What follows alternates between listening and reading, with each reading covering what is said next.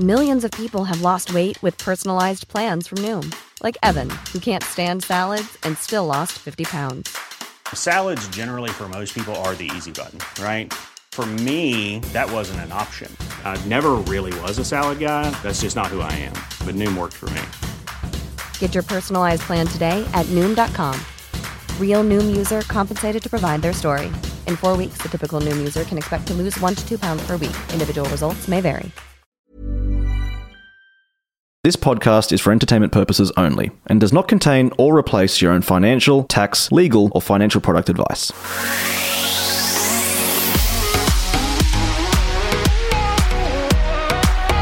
Hello Australia, welcome to My Millennial Property. I'm Glenn James and you are... John Pigeon. So thanks for joining us today. We're going to chat about capital gains tax. It's a big issue for many people. It is. And particularly those property investors, those who invest in other asset classes. But first, thank you to Sean Wellman and the team from Wellman Finance for getting behind My Millennial Property. Sean and the team have helped hundreds of podcast listeners get into the market for the first time, refi their mortgages to a more favourable deal, be it structure, interest rate, whatever, and just help people who maybe want to get into an investment property for the first time. Yeah, rave reviews about it too. I constantly get emails saying, thanks for putting us in touch with your man. Yeah, so thank you to Wellman Finance, and you can reach out to Sean and the team directly. You don't even have to go through us because it's just one less thing we have to do to connect you. So, wellmanfinance.com.au/M3. Thank you, Welly. So basically, John, what is capital gains tax? Yeah, so capital gains tax means you've basically made a profit on something. So in the case of property, as an investment property or even your own home, we can make a capital gain. Essentially means we've sold something for more than what we've bought it for. Right now, associated costs of buying and selling aside for the moment, if we bought something for $400,000 and sold it for $500,000, we've made a capital gain of $100,000. So that's in layman's terms what capital gains means. And the capital gains tax, according to the Australian Taxation Office in Australia, means that if you've got an investment property, which does exclude our own home here for the minute, if you've got an investment property and you sell it, you need to pay tax on the profit that you've made on that property. And interestingly enough, when they first introduced capital gains tax, I think it was in September 1985. Good memory. Great memory, 20th, I think it was. I've got it on the screen in front of me. I think at the time there was discussions with the tax reform, whether it happened in 85 or before, they were going to propose an estate tax. Yes. As opposed to capital gains tax.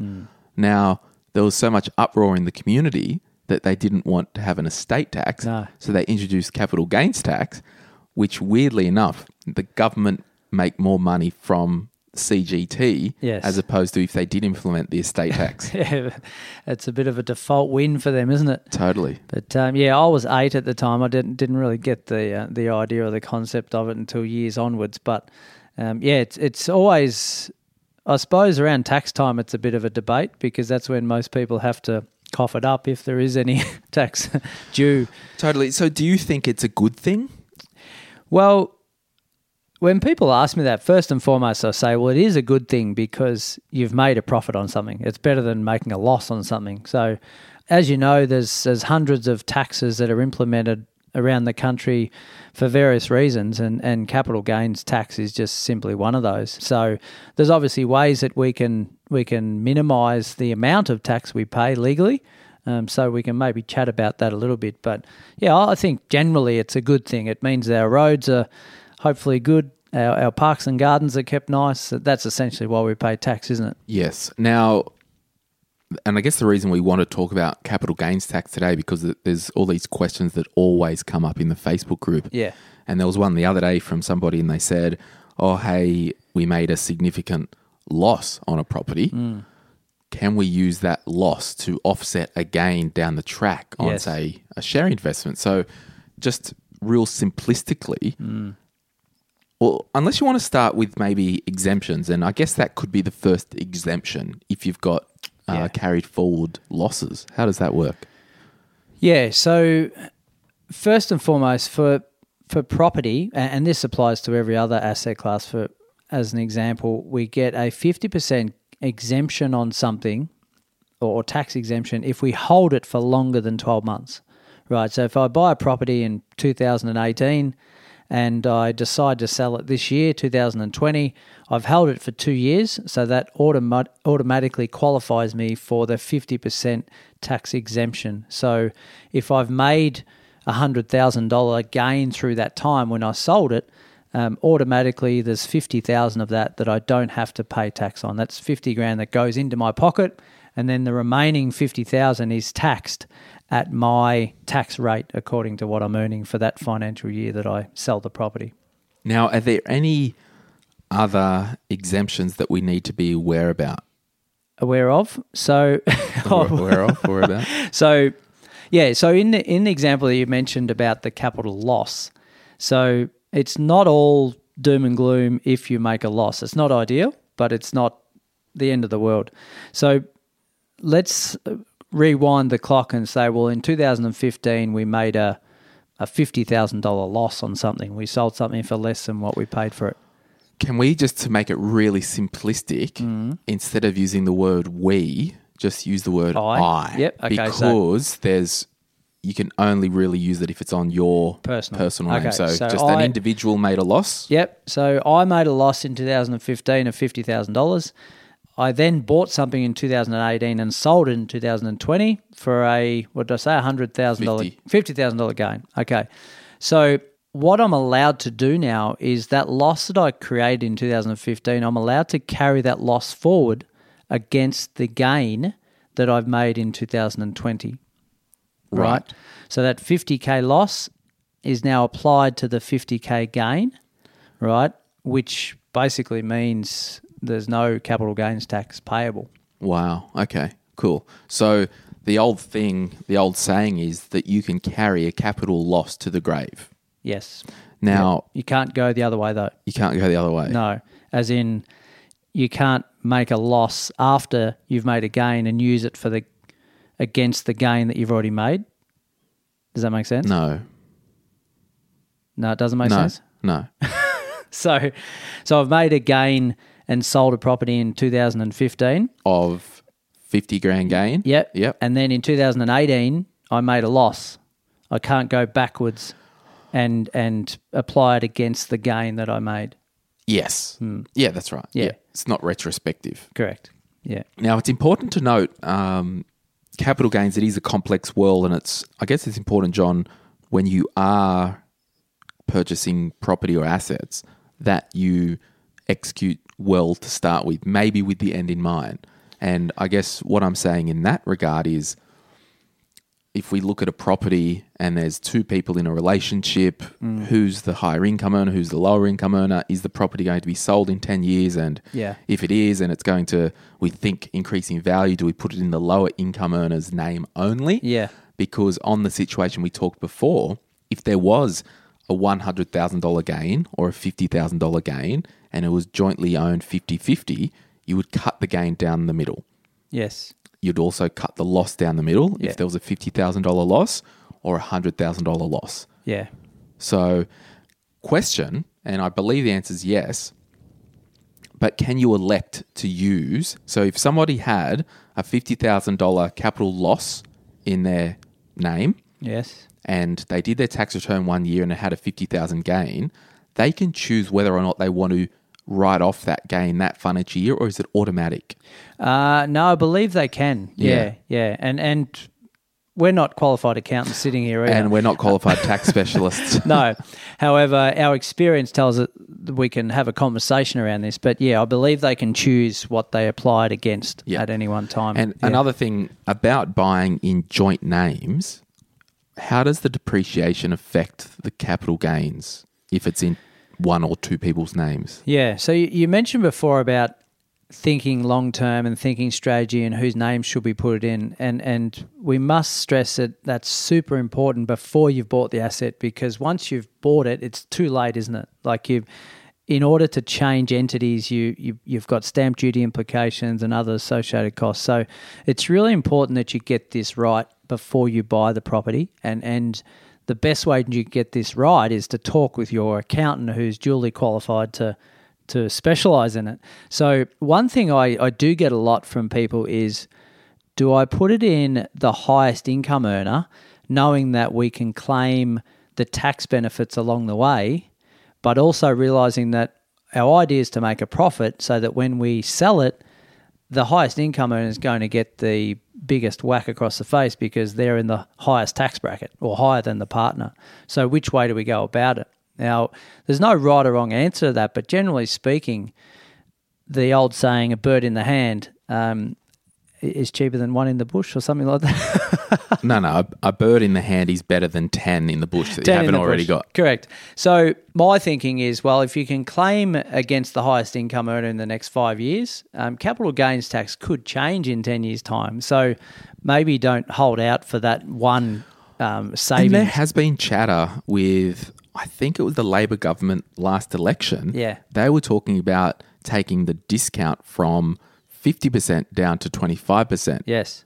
So, which is a reduction in what you can write off, basically. Yeah. Or not pay tax on. That's right. But not making it retrospect. So yeah. if you already held the property, then Yes. doesn't apply to you. So yeah, it is a moving beast. And I guess for just to bookend the whole capital gains tax thing, a business is an asset. And if you bought a business for $100,000 and down the track you sold it for $200,000, you still have a $100,000 capital gain. Yes. And capital gains tax does apply to that gain of $100,000. 100,000. However, the government have incentives and mechanisms in place to help business owners either reinvest that money into another business, Yeah. or if they're retiring, invest it into super. Yes. Or what? So there's a variety of things like you can use the active asset rollover relief and not pay any capital gains tax for 2 years, and the retirement exemption. So I guess we're just talking bread and butter capital gains on one single asset at the moment in our own name. Yeah, and I think it's always on people's tongues because they actually can see it and feel it when it come tax time. Whereas if we're an income earner on $90,000 a year, we're paying 37 cents in the dollar, or starting to get into that bracket. We don't see that money. It just goes straight to the tax office and we just get the net amount as an employee in the country.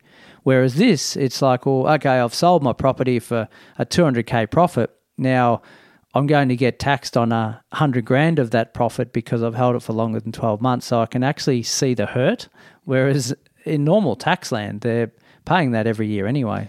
Totally. I'm going to walk over and grab my calculator because I want to just run a practical example of the 50% discount. And if it was reduced to 25%, can you, while I do that, answer the question, if I purchased a property, for God knows why you would do that, but anyway, that's another discussion. If I purchased a property inside of a company. Yeah, okay. So if I purchased a property inside a company, the company tax rate is a flat 30% regardless of turnover. So meaning that you're taxed, any gain is taxed at 30%. Now, I believe the exemptions are a little bit different in the company, but essentially a company tax rate is 30%. So if you're if it's in your personal name and you're earning $180,000 a year, you're taxed at 45 cents in the dollar. So very different to your 30% company tax rate.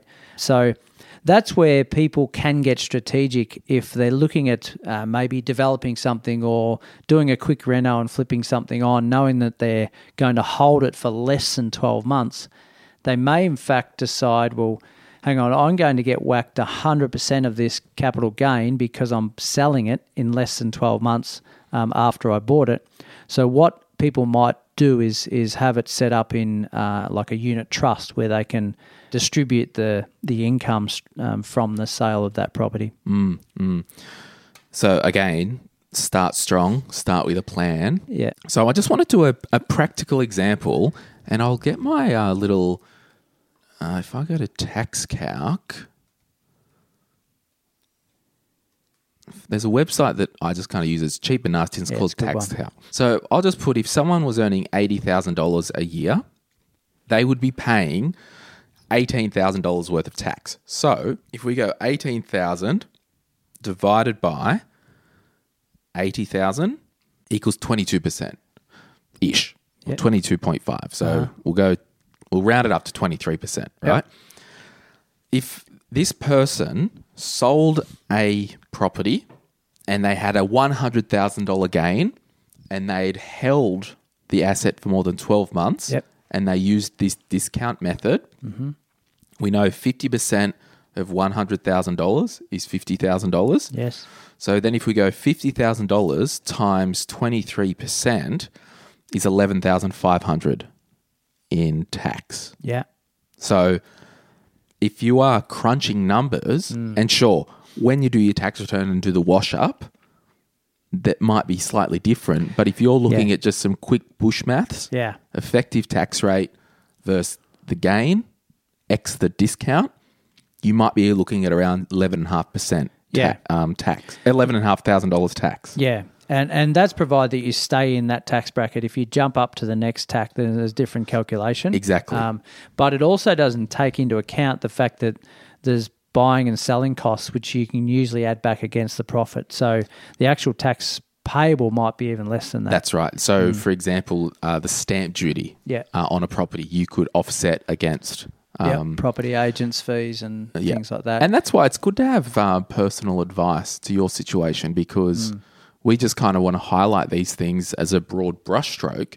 But let's have a look. For example, the capital gains tax discount, if it was reduced to 25%. So that would mean if there was a gain of $100,000, take away 25% discount, we'll just go down to $75,000 times 23%, which is $17,250. Take away $11,500 gives us, it's an extra $5,750 in tax. Yeah. So you can see why the Labor government, as part of their kind of tax reform going into last election, they said that we may have capital gains tax discount rates on the chopping block to take it down to 25%. Yeah. And thankfully, Labor didn't get in, so we're continuing at 50. Well, we're not a political podcast, but if you're looking at this issue, you might be thankful that Labor didn't get in. Correct. If you were selling a property because you've saved money in tax. So I suppose generally speaking, making a profit is a good thing. Yes. Paying the tax on it and getting whacked a little bit of tax along the way. Look, if you had the choice of yes or no, you probably would prefer not to have to pay it, but that's just the country we're living in. If you don't like it, go and live somewhere else. But I think generally speaking, I think it's reasonably fair. The fact that we've made a good profit on something, we're giving a bit back to the community to hopefully make sure that we can drive and feel safe around the country. But the one exemption, I suppose, is our own home. Yes, talk to us about that. So the own home is 100% exempt from any tax, right, at the moment. And hopefully that never changes. So if we made the same profit of $100,000 on our own home when we sold it, that $100,000 profit is in our skyrocket. We don't need to pay any tax on it, and we don't get taxed at all, period. We'll finish up with the main residence and the 6-year rule. Talk to us about how that could practically work if you purchased a home and decided you wanted to live in London for up to 6 years. Yeah. So again, without being a qualified accountant, you're allowed to nominate one property as your principal place of residence for tax purposes, right? So we're saying we've applied this property to that, and now we're moving overseas for a period of time. Are we renting it out, or we're just moving out? Renting it. Renting it out. Okay. So generally speaking, you've got a 6-year window that you can go, leave the property, do what you want with it, and then if you move back in within that 6-year period, you are exempt from any capital gains tax applied to that property because you've nominated that as your principal place of residence. And they give you up to 6 years if you were to move to London, and you had someone rent it out, they're not going to treat that as an investment property. No. When you go to sell it, if you're back living in there within 6 years. Within 6, yeah. Now, Which I think is a really cool rule, the 6-year rule. It's like one Yeah. of my favourite in Yeah. terms of property in CGT. yeah, there are a little bit of a few grey areas around that though. Like if there's Airbnb while you're living in it, if there's the income, are we claiming the income against our deductions against our tax while we're not living in it? So you've really got to check with your accountant there. It's not just a hard and fast move out at 6 years, move back in, still had that income stream coming in. I've claimed the deductions. Generally speaking, you can't have your cake and eat it. No, not at all. All right, guys, if you want to talk more about CGT, Talk to your accountant. Talk to your accountant first, or if you want a general chat, throw it up in the Facebook group or use the search function in the Facebook group. There's a bit of chatter in there. Thanks for listening today. We'll see you soon. Bye.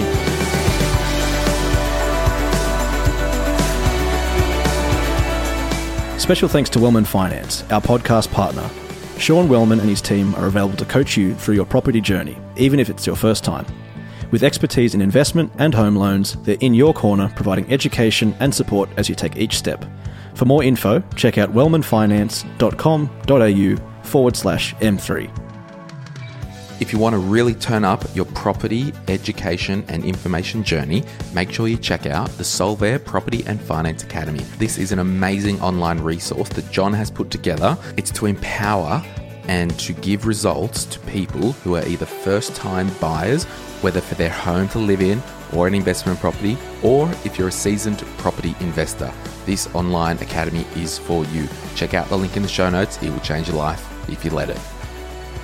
If you're after personal financial advice, this podcast is not for you. But if you do want a financial advisor or mortgage broker to talk with about your own personal situation, head over to sortyourmoneyout.com, click Get Help, and we'll put you in touch with one of our trusted professionals.